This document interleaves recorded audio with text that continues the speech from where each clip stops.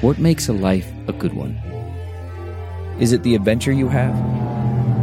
Or the friends you find along the way?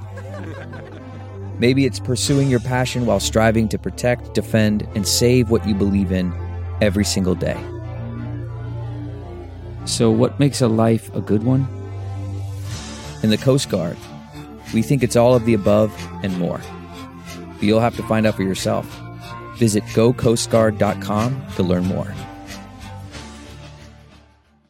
Worried about letting someone else pick out the perfect avocado for your perfect impress-them-on-the-third-date guacamole? Well, good thing Instacart shoppers are as picky as you are. They find ripe avocados like it's their guac on the line. They are milk expiration date detectives. They bag eggs like the 12 precious pieces of cargo they are. So let Instacart shoppers overthink your groceries so that you can overthink what you'll wear on that third date. Download the Instacart app today to get free delivery on your first 3 orders, while supplies last. Minimum $10 per order. Additional terms apply.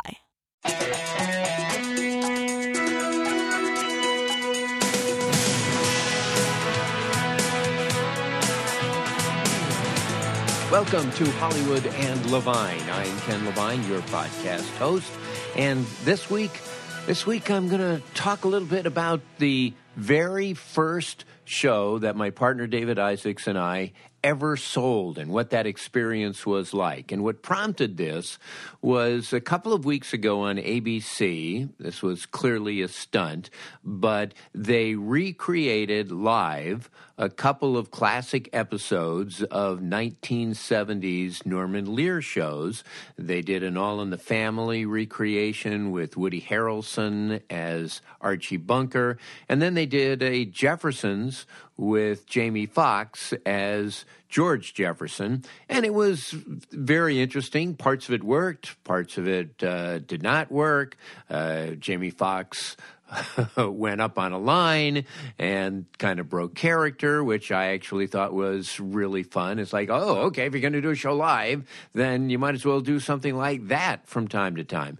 In any event, a lot of people asked me what I thought of it, and my reaction was actually not at all what I expected. What I expected was I would either find it funny or I would find it weird and dinner theatery, and I would find the scripts to be very dated and of a time. But instead, I found myself feeling really nostalgic. And that's because the very first script that my partner and I ever sold was a Jeffersons. And as the old saying goes, you never forget your first time. It was a magic experience for us. And so there is always a real fondness in my heart for the Jeffersons, even though I'll be honest and admit that after our episode aired, I rarely watched the show, only sporadically. It really wasn't my kind of show. It really wasn't the type of thing that I gravitated towards, but I always loved Sherman Hemsley. And when I did watch it, I usually laughed. It was pretty funny. So that's this week on Hollywood and Levine.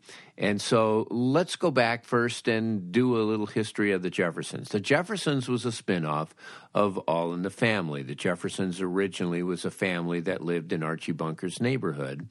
And for the longest time, you never saw George because George would never set foot into Archie's house. And in the episode that he does, that's the episode that they introduced Sherman Hemsley originally, and that was the episode that they chose to do for this ABC special. And the Jeffersons got spun off.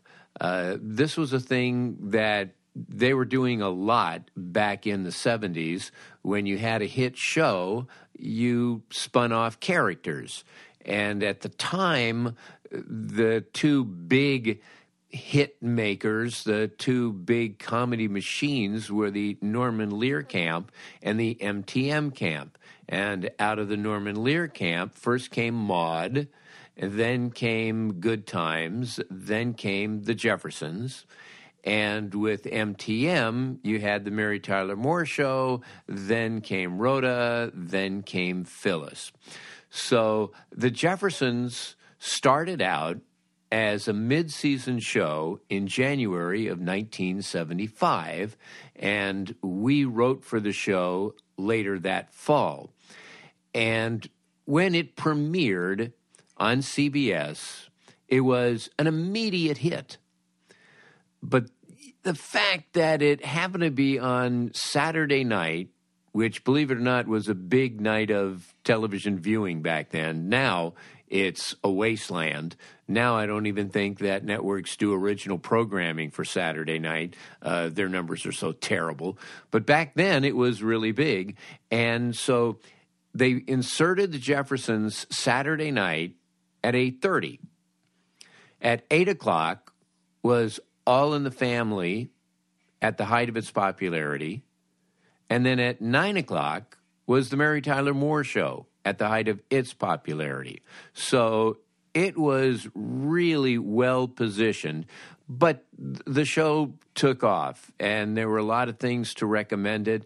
Number one, that great theme song. I mean, one of the best theme songs of all time, the Jeffersons theme. And the other thing was, it was a great idea. It was a terrific idea for a series, and it was expertly cast.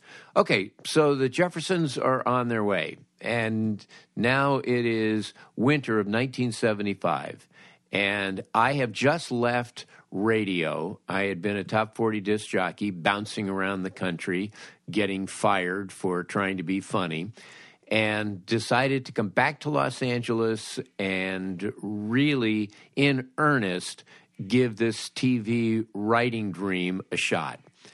And so David and I decided we're going to give this 2 years. And we are just going to continue to write spec after spec after spec. And hopefully somewhere within 2 years, somebody is going to recognize that we have some talent and hire us. So that was our goal. We were working daytime jobs. At the time, David was working at ABC in the film department, where he would ship film copies of shows out to affiliates that had a tough time receiving them. This was all before satellite. And I was working at a place called the KISS Broadcasting Workshop, and I could probably do a whole podcast on just that. That was a broadcasting mill. That was a thing where people paid $2,000 or something for 13 weeks, and we would teach them how to be radio announcers, how to tell the time, and how to cue a record. Yeah, it was a scam, but hey, it was a great job. And all I wanted was a job that was Monday through Friday during the day, so I could have my nights and weekends free to write, because I considered that my real job. And as long as I didn't have work that I had to bring home with me, that's all I cared about. And if I didn't get a job at the KISS Broadcasting Workshop, which was sort of in line with my profession, at least my profession back then, I was happy to work at May companies selling ties during the day, or working at Orange Julius making Orange Juliuses for people. I really didn't care. In fact, one of the thoughts that I had since I drew caricatures was, just buy an easel and some art supplies, and I'll go down to Redondo Beach or the Santa Monica Pier and just set up and draw caricatures for people. And if I make enough money to live on doing that, then great. That's really all I cared about, was paying for the rent and food. And so David and I could work at night and on the weekends writing our scripts. So that was the plan. And we first wrote a pilot, and we knew nothing about television writing at the time. And I know some of this stuff, if you have followed my podcast and you have heard the episodes with me and David, I know I'm going to be touching on some of this stuff again. but I figure how many people are really well-versed in the lore and legend of Levine and Isaacs? 6. So we wrote this pilot. We had no idea what we were doing. Needless to say, it didn't sell anywhere. But the good news is we had a good time writing it. We had a good time writing with each other. And my father worked at a radio station, KABC. He was the sales manager there. And one of the weekend talk show hosts was a guy named Frank Buxton. And he was also a TV comedy writer. He had written episodes of The Odd Couple and a number of other things. And we sent him the pilot, and he said, well, there's some funny jokes in here, but this is awful, and you guys need to get serious about this. And I said, well, what do you mean serious about this? I thought we were serious about this. And he said, the way you break in is with a spec script of an existing show. You don't do a pilot. Now, that's 180 degrees different from how it is today. But back then, you needed to write a spec script from an existing show. So we decided, okay, our favorite show was the Mary Tyler Moore Show. We'll write one of those. But there was a problem. And the problem was simply this. We had no idea where to start. So what we decided to do, since neither of us had taken any writing classes, really, we said every Saturday night, the Mary Tyler Moore Show is on CBS at 9 o'clock. I didn't have a girlfriend, so it's not like I was dating. And David had a girlfriend who was very tolerant. So we would get together in David's apartment every Saturday night, and we would not only watch the Mary Tyler Moore Show, but I had a cassette recorder with a little silver dollar mic, and I would hold the mic up to the speaker, and we would record it. Then when the show was over, we would sit down and write an outline based on that episode. Okay, Ted comes in and is worried because he's going to have a tax audit. Then Lou comes in and is having a fight with his wife, Edie.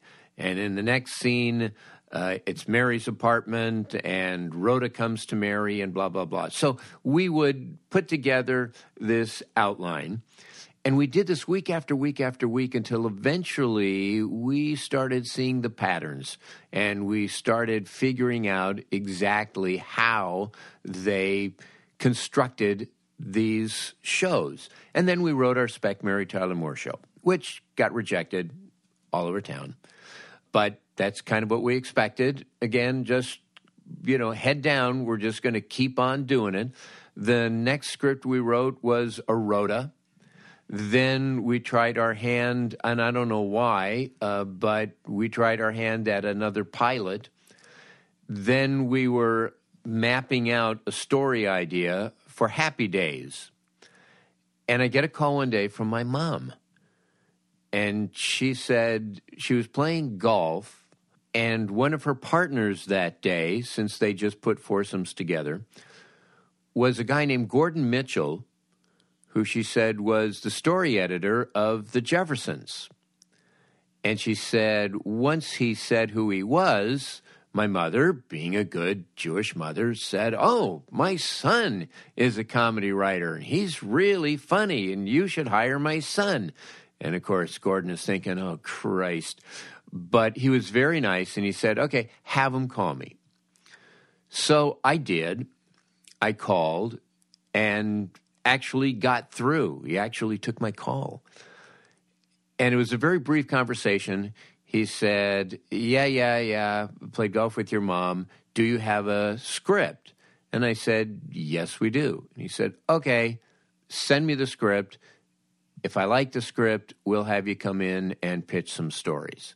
I said, great, okay. So I decided to mail him the Mary Tyler Moore spec because of the various specs we had. I still like that one the best. So we sent off the script, and then about 2 weeks later, I get a letter from the Jeffersons. Now, I was just excited to get stationery that had the Jeffersons logo embossed on it. That was a big deal for me.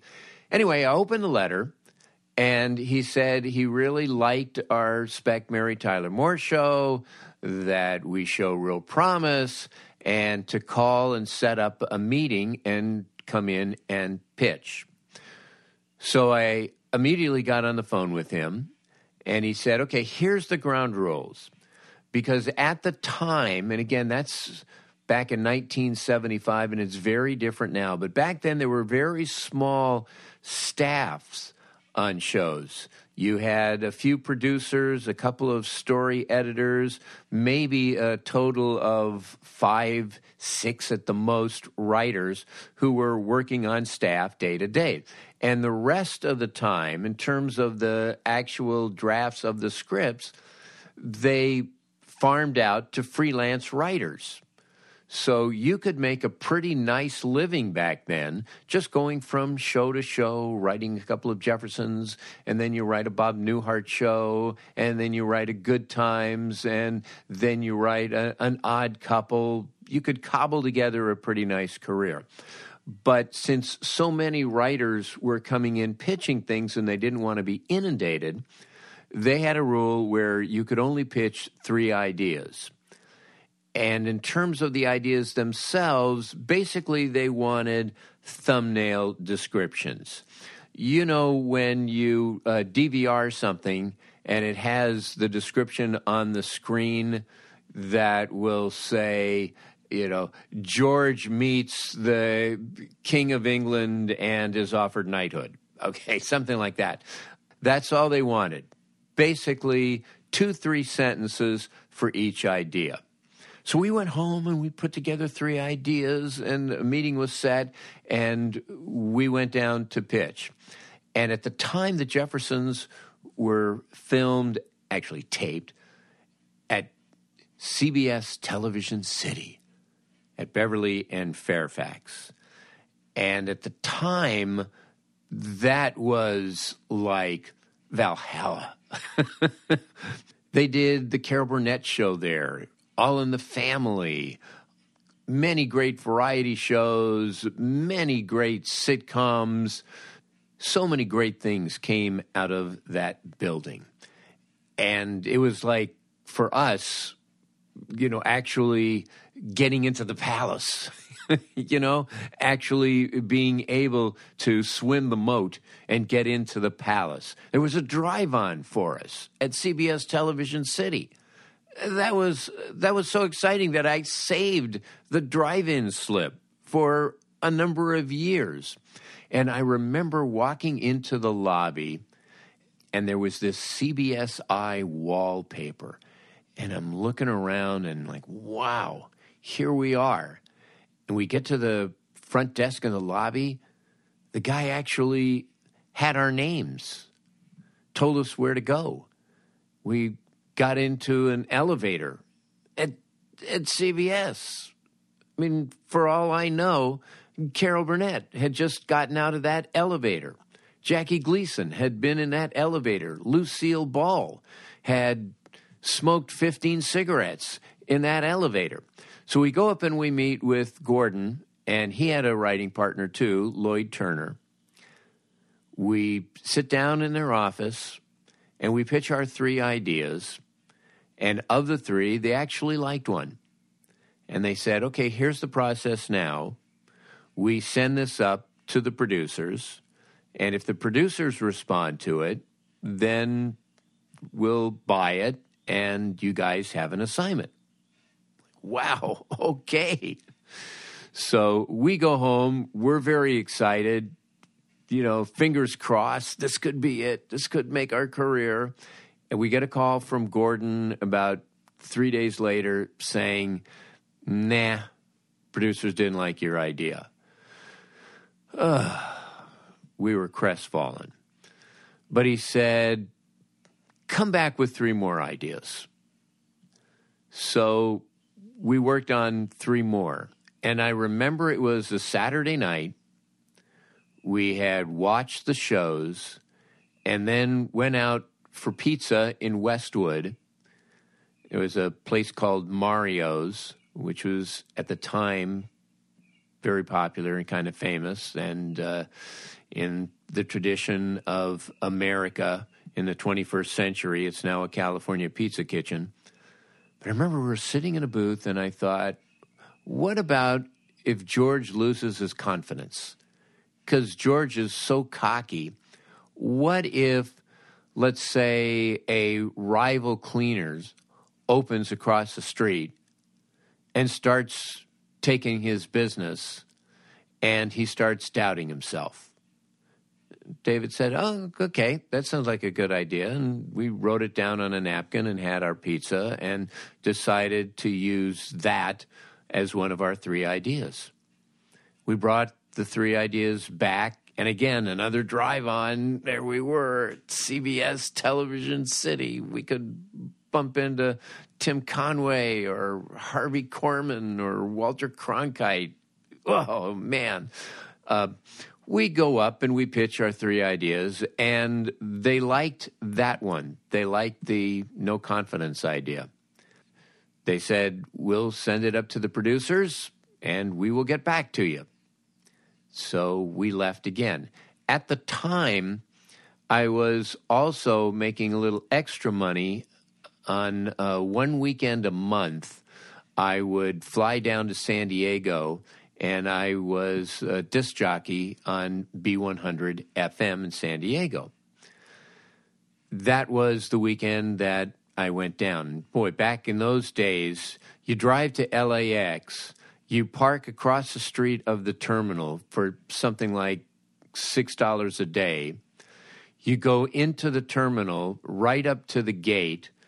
Flights were like every half hour, 45 minutes to San Diego. You just bought a ticket, got on a plane. It's like getting on a bus and fly down there, and 20 minutes later, you're in San Diego.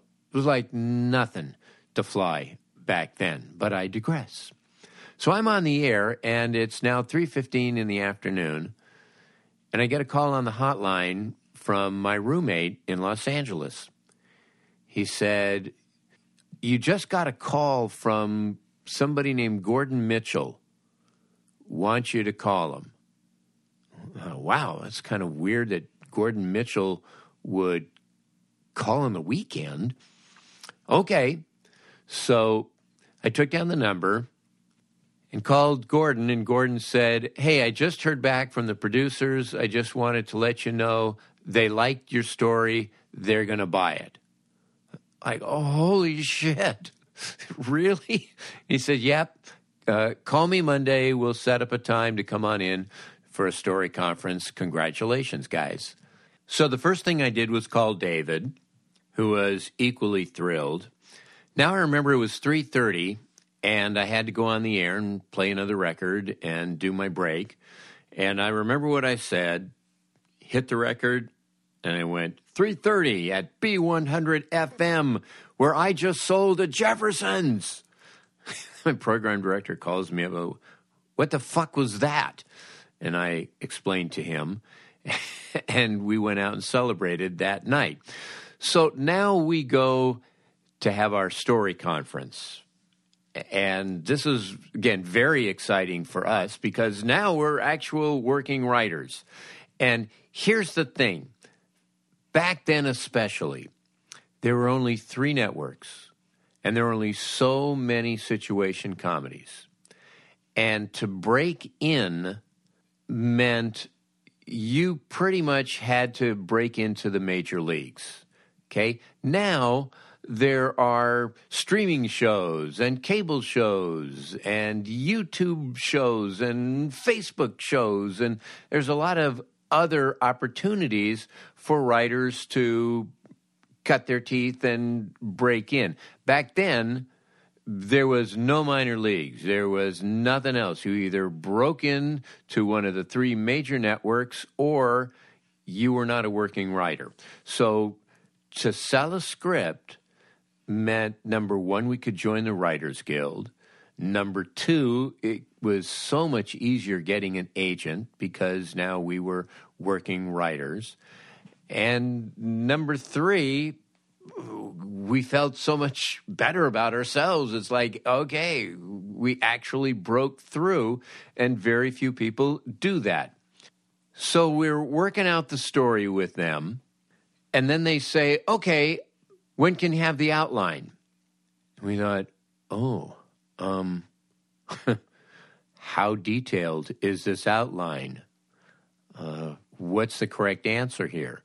Is the correct answer, oh, yeah, we can have it for you in 3 days, and have them go, 3 days? Why, it should take a week to do an outline. You're going to just dash off some piece of shit? Or if we say, well, we'll take a week for this, and they go, a week? What do you need a week? You should be able to knock this thing off in a day. So what we did is we said, well, we'd like to see your format, to see what one of your outlines looks like. So they gave us an outline, and we kind of looked at it, and we're going, 3-4 days, I guess. What? Maybe 5, 3. We said, 4 or 5 days. They said, fine. Okay. So we went home and wrote the outline. Then you bring it back, and they give you notes and send you off to write the script. The other thing they told us about the script was they rewrite everybody. They told us if Neil Simon did a first draft for them, they would rewrite him extensively. Were we okay with that? We're like, yeah, sure. Sure, whatever. We got the assignment. Our names are going to be on the script? Sure, whatever. So they said, okay, we're going to need this script early because the producers really loved the idea and they really loved your outline, so we're moving it up in the schedule. So we need the script in 2 weeks.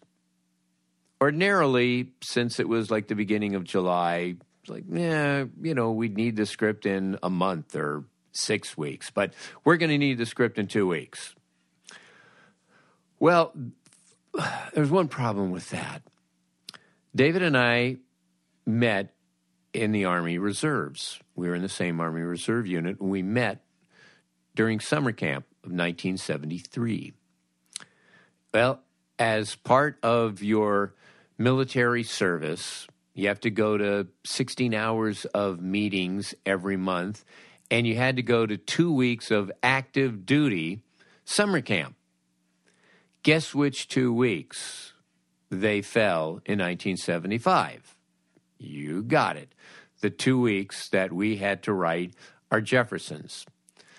It took us a long time anyway to write scripts back then. And the Army is not like jury duty. You can't just say, you know what, July 8th is kind of an inconvenient time for me, so I'll just move it back to October. No, you got to go. So David and I wrote that draft of the Jeffersons at night in the barracks, and these were like big barracks, the kind you remember in movies like Full Metal Jacket, where 60 guys were in this giant ward, and there were all these bunk beds lined up in 2 rows. Well, all the guys are playing craps and smoking dope and listening to Jimi Hendrix albums, and we're in the corner going, Wheezy, you come over here, woman. And we were sounding like idiots, but we were sitting on a lower bunk bed, writing into a 3-ring binder. That's what our Jefferson's writing experience was like. And then we had to scramble around and find a typewriter to type the script. So we do it. We complete it. Now the 2 weeks are up, and we come home from Fort Ord. It's Monday morning. I call Gordon Mitchell. I say, we have our script ready for you. Gordon says, great. When can I have it? I said, well, it's 9 o'clock now. The Writers Guild doesn't open until 10. We got to go to the Writers Guild and register the script, because you always registered every script that you wrote so that you would be protected. And I said, and then probably it'd take another half an hour, 10:45, 11 o'clock. And Gordon goes, Schmuck, you don't have to have the script registered. I bought the fucking script. You're protecting yourself from me. I said, oh, okay, well, then we could have it to you in a half an hour. And he goes, there you go. So, God, we were so green. So we then turn in the script, and we get the draft back a few weeks later, get it in the mail. And I have to say, the title page was thrilling. There was an actual television script, all mimeoed and looked great, with our names on it. That was so exciting.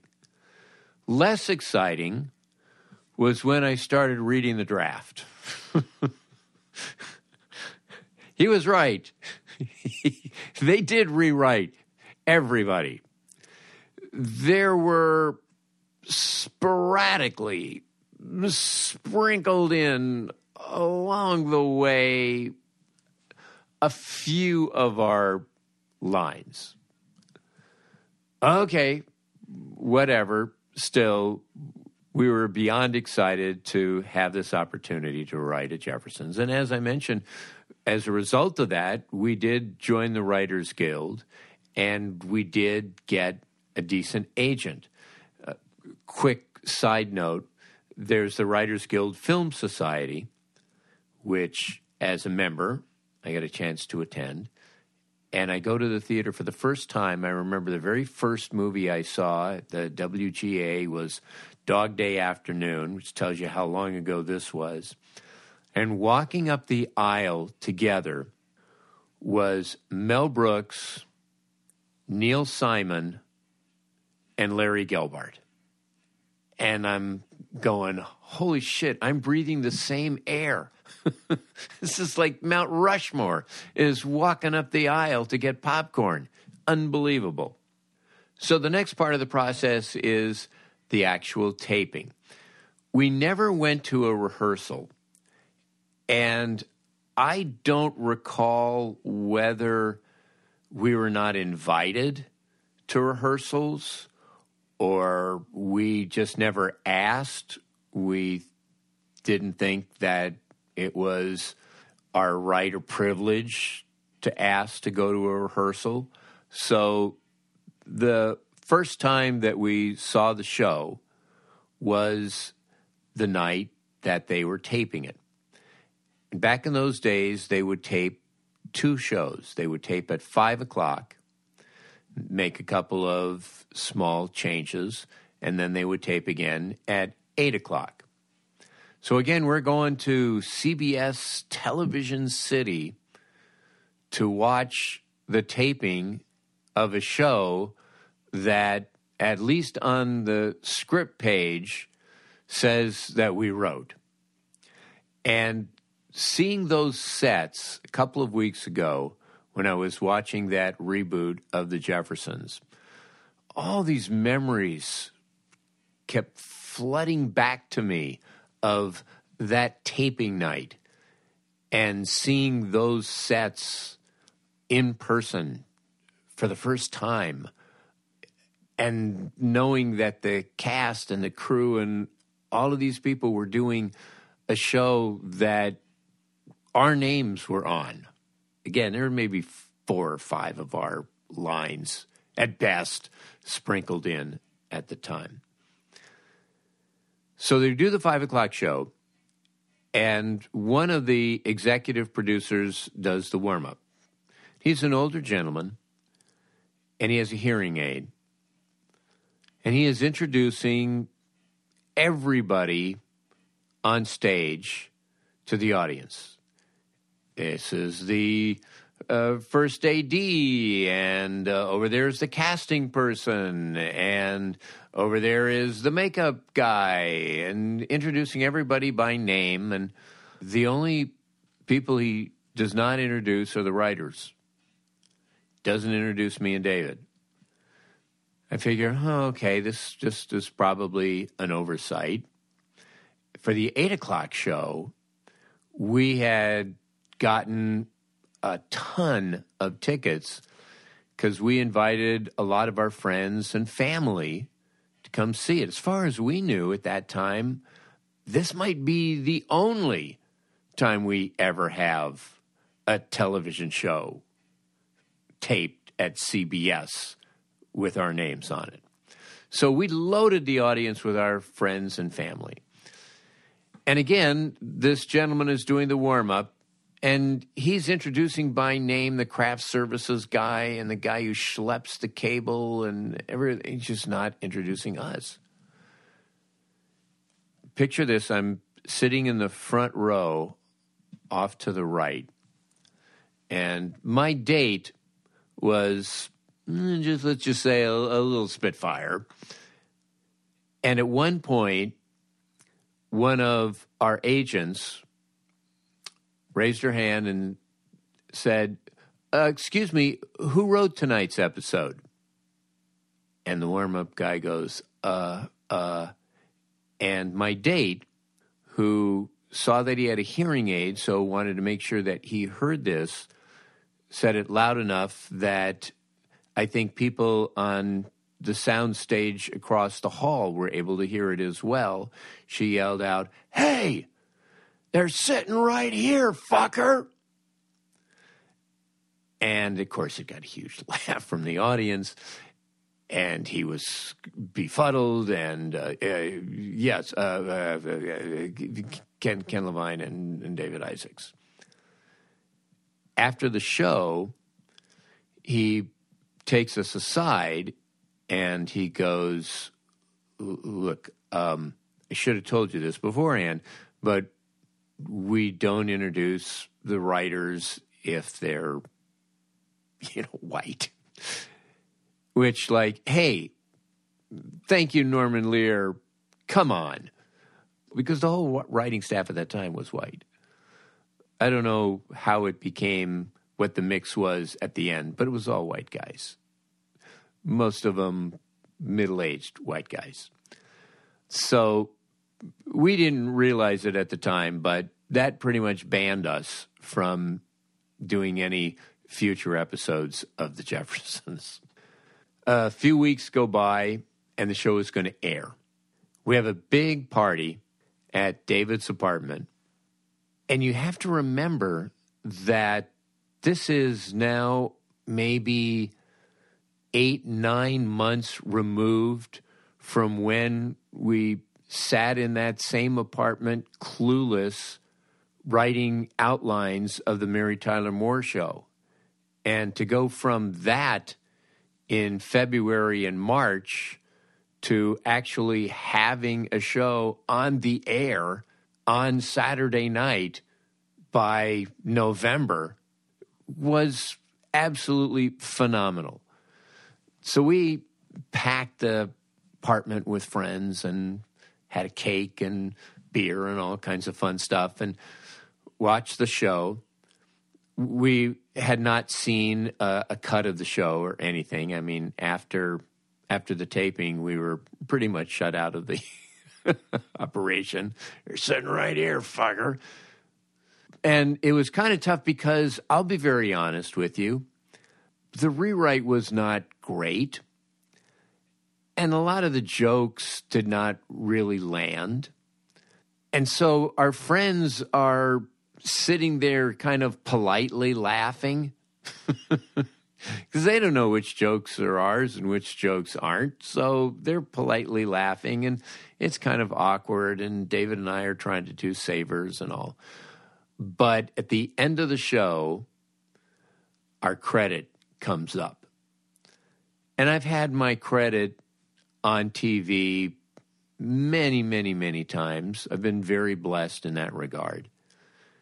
Seeing that credit for the first time, and it was big. The letters were big. They were white letters against a dark blue background, and they held it for like enough time that you could actually read the names. That was phenomenal. Everyone was taking pictures of the screen. And I have to say, the only time I felt even more choked up about seeing a credit was the first time I saw my daughter's credit on Good Luck Charlie. Seeing my daughter's name along with Jonathan Emerson was unbelievable to me. So the Jeffersons, like I said, always have a warm spot in my heart. Well, our draft of the Jeffersons is what we submitted to MASH when Gene Reynolds was looking for a writing sample. We sent him our draft of the Jeffersons, and he liked that well enough to get us an assignment on MASH. So in every possible way, I have positive feelings towards the Jeffersons, and Gordon Mitchell, who was really a godsend. And the amazing thing, well, there's so many amazing things about this. One is that we set out to spend 2 years doing this, hoping to break in. And we broke in 6 months, which is almost unheard of. And the other thing, looking back, 1973, when I met David, I was a disc jockey in San Bernardino. We met during summer camp. Then I came back home to San Bernardino. The station had changed ownership, and I got fired. So I moved back to Los Angeles to live with my parents and tried to get another radio job. And, of course, back then, you didn't have cell phones. You didn't have voicemail. So you left a phone number, and the only way that you could connect with somebody is if you answered the phone when they called. So I would spend all day sitting in my parents' condo watching daytime television, waiting for the phone to ring, which never did, sending out tape after tape after tape. Every so often I would get a rejection letter, but basically nothing. And I couldn't get arrested. I couldn't get a job doing all nights in Fresno. So when you look back at November 1973, and I've been out of work for 3 or 4 months with no prospects whatsoever, really depressed. I have no career. I have no nothing. To November 1975, and I'm a television writer with a show on CBS that followed All in the Family and preceded the Mary Tyler Moore Show and probably got 45 million people to watch. That was a mind blower to me. So that is the story of my first script. The other thing, though, about 1973 is that's when David and I actually decided to write. When I came back to Los Angeles and I had nothing else going on, I called him up and I said, hey, remember me from the Army? We're talking about both wanting to be writers someday. I have an idea. You want to write something together? And we decided to do that. In 1974, I did get radio jobs, and so we kind of put it on hold for the most part while I bounced around from better city to better city until I finally gave it up. But 1975 and the Jeffersons, it was a golden year. Well, we're moving on up to the east side, to a deluxe apartment in the sky. Moving on up to the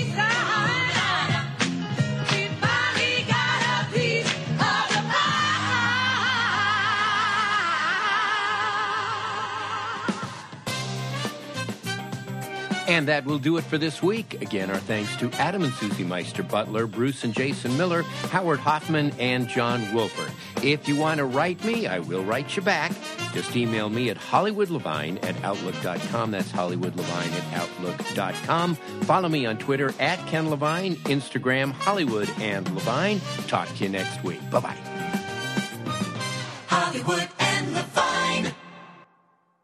Look around. You can find cars like these on AutoTrader. New cars, used cars, electric cars, maybe even flying cars.